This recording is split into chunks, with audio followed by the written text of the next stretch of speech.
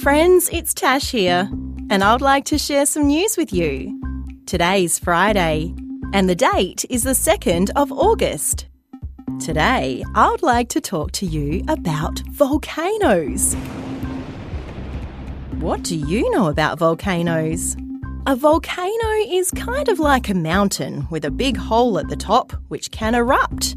That's when hot melted orange rock comes up from under the ground and flows out of the volcano as something called lava.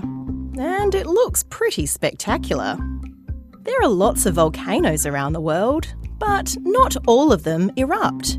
Just like one over in the country England called Posbury Clump. Posbury Clump is around 250 million years old. Whoa! And the reason I'm telling you about it is because it's up for sale. Yep, you could own your own volcano. This volcano's been covered up with trees and it's surrounded by lots of green grass. That sounds like a beautiful place to live. And owning a volcano would be pretty cool.